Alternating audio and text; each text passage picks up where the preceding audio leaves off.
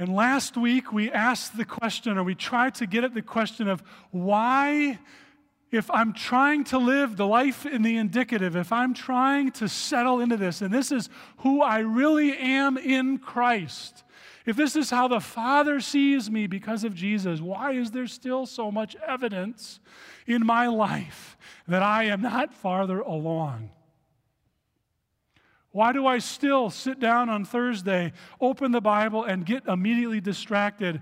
And when I pull up my smartphone, I have never once thought, oh, I'm distracted now, and put it aside. The Bible, we struggle to get through. Scrolling, never. Why is it so hard for us to climb the bleachers and not have that unforgiveness rise up? Why is there still evidence of my former life? And he's looked at the fact that our lives in God's great wisdom are hidden. They're fully revealed in His presence, but this side of eternity, they're hidden from us. And once in a while, we get to see glimpses of them.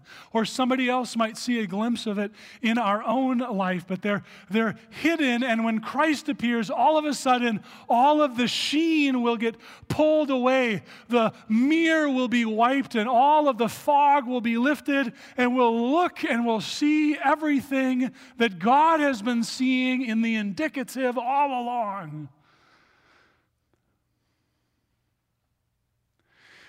And the natural question then, if this is the indicative life and what the Father has already won for us in Christ, and we know there's evidence or there's still things that we wish were different, the question then becomes, what do we do? How do we respond? Because we know we can't just say, well, I guess that's how I am, class dismissed. Right? We don't open the Bible because we think, well, God, He forgives my sins. I guess I should just, keep going. Right? There's something as we live the life of Christ that awakens in us a desire to be changed, to be transformed. And we are called to be active participants in the revelation of the hidden life. Right, and that's where the imperative comes in. It's because of what God has won for us that we are called then to actively participate and respond. So how do I participate? Verse 5, if you have your Bible open, put to death, therefore, whatever belongs to your earthly nature. And then there's a whole bunch of sins of desire that are listed. And then if we go down to verse 8, sins of disunity, sins that separate people from each other, anger, malice, rage, slander, filthy language. And God, through Paul, says, put them to death. And the image we are invited to consider is both an incredibly actively violent one, which strikes a lot of us as not church language, but also in an intentional suffocating one. There's two images,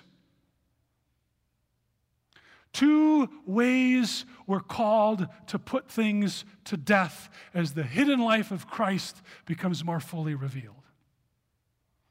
And the first one, I want us to think about a wart that you can kill by putting duct tape on. Perhaps you've had one of these, or you know someone who has. My dad used to cover his feet in duct tape and walk around for weeks. But it works. And the question is, why does it work? Because certain kinds of warts need oxygen in order to survive. They're like fires. And if you want to feed a fire, you give it oxygen. And it grows and it thrives and it combusts more fully and it becomes awakened more and more. And the more you feed it, the more it grows. And to put a wart to death and to put a fire to death, you take the Weber grill cover and you put it on top and you close the vents and you walk away and it smolders and dies. And you put a piece of duct tape over the wart and eventually it dies. And part of putting to death the things in our lives, the disunity, the sins of the desire, we find ways to suffocate them. Not all sins need an active, violent response. But we suffocate them. We take away the thing that allows them to stay alive and grow. And the other way you put something to death, and again, this maybe isn't church language, but you get a weapon and you stab it. You take something and you actively and aggressively remove it. You cut it out. And this image, even as we're thinking about it, we probably prefer the first one, right? We like the duct tape image or the tape. It's a little less bloody, right? When we see it, we're not thinking, active knife and blood spurting or something, visceral happening. We sort of don't like to think about that in church. We don't like to think about that in the spiritual life. We sort of think we'll just sort of cover it over. We'll sweep the floor, then we'll pull the rug over it, and no one will know. Or there's a crack in the tile, and we sort of buy one of those nice little mats. And if no one knows the crack is there, it really doesn't exist. And that's how we think about sin. And yet, the Catechism is so vivid in explaining what the Apostle Paul is talking about here when he's talking about how do you move in the life to become more fully alive? How do you repent? How do you turn? How do you allow the life of Christ to be more full? And the first one there, two things. It's the dying away of the old self. And the way Paul describes this is to be genuinely sorry for your sin and more to hate it and run from it. And this is so anti-cultural. When we see something on a screen that draws our desires, the problem isn't the desire or the screen. The problem is that I have to get over my conscience. Or when we see the person on the bleachers and we're climbing up and the bitterness rises and the unforgiveness rises, the culture would say the problem is not the fact that you can't forgive. The problem is the other person hasn't asked for forgiveness. Which may be true, but is inconsequential in this case. To put to death means to see something as sinful and to have such a reaction that we hate it. We can't stand that it's part of our lives. We so wish it was different, that we would do anything to get it away. We know how the sin in our lives gives us night sweats and it keeps us awake and it draws us away from who God has called us and claimed we are. And we so desperately wish it was gone. We so desperately want to run in the other direction. But I want to hit pause here, because if you're anything like me, what I really need is just someone to say, is that really how you think about sin? When's the last time, in the midst of reflecting, or even in the midst of the act of sinning or not doing something that God has called you to do, you took a step back and you truly were filled with hate for it.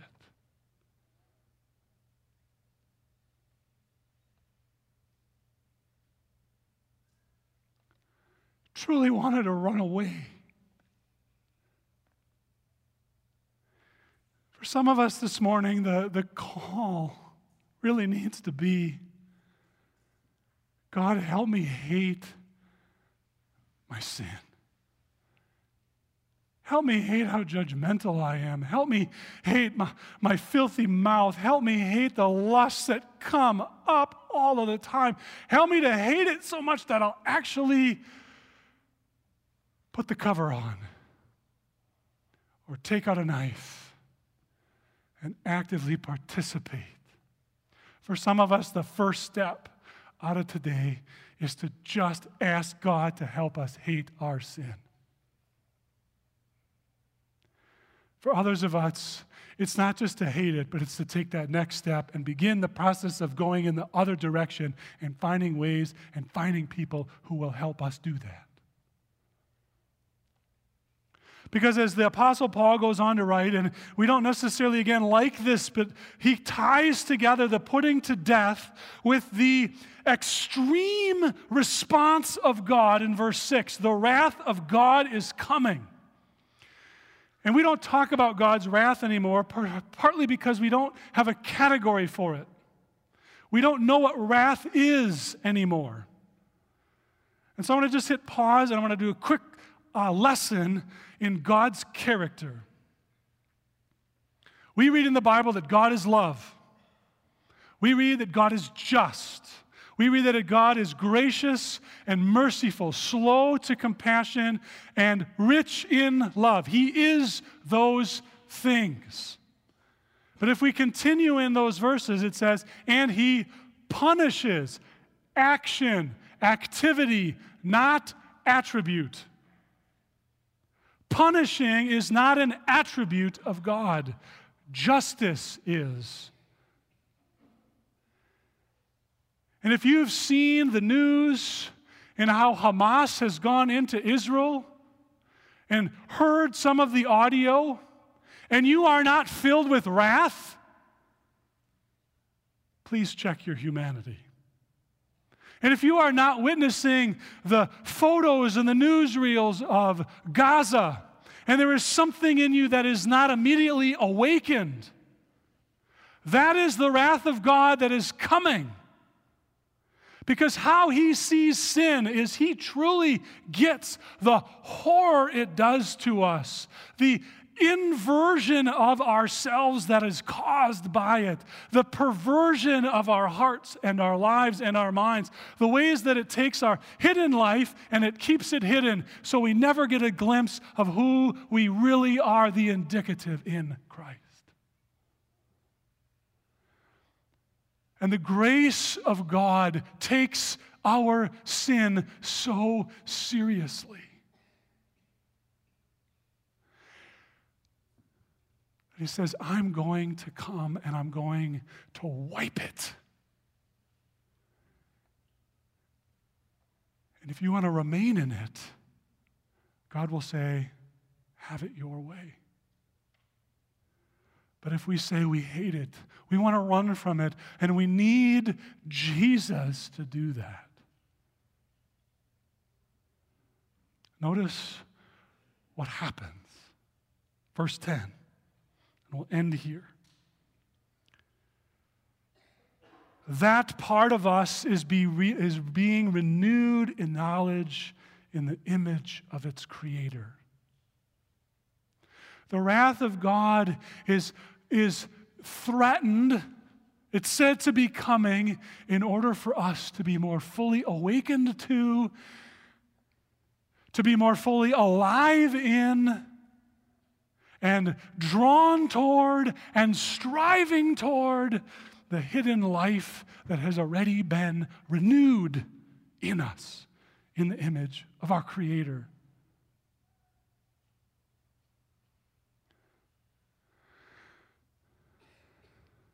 So I'm not sure where we are, where you are.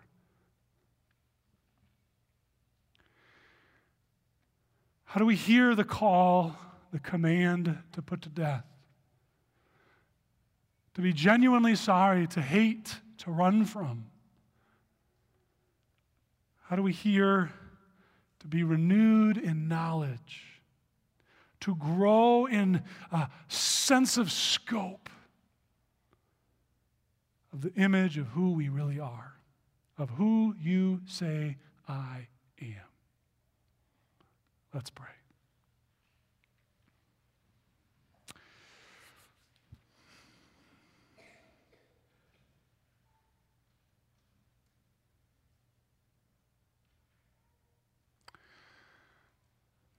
God, forgive me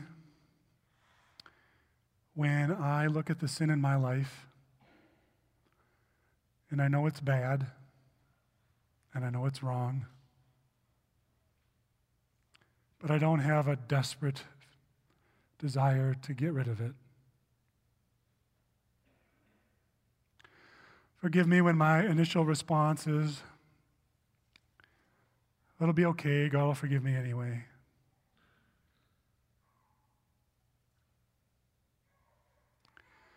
God, help my heart to be more fully awakened to how you feel about sin. May I hate it. May I run from it.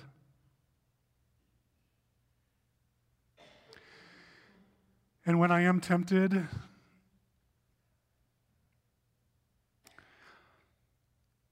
help me not to see the imperative, but help me to see the indicative. Who I am. Who I have already been created to be. And who, by the grace of your Son, Jesus, and the working of the Spirit, is transforming my heart. God, that's my prayer. You've been hearing each one of our hearts in these moments.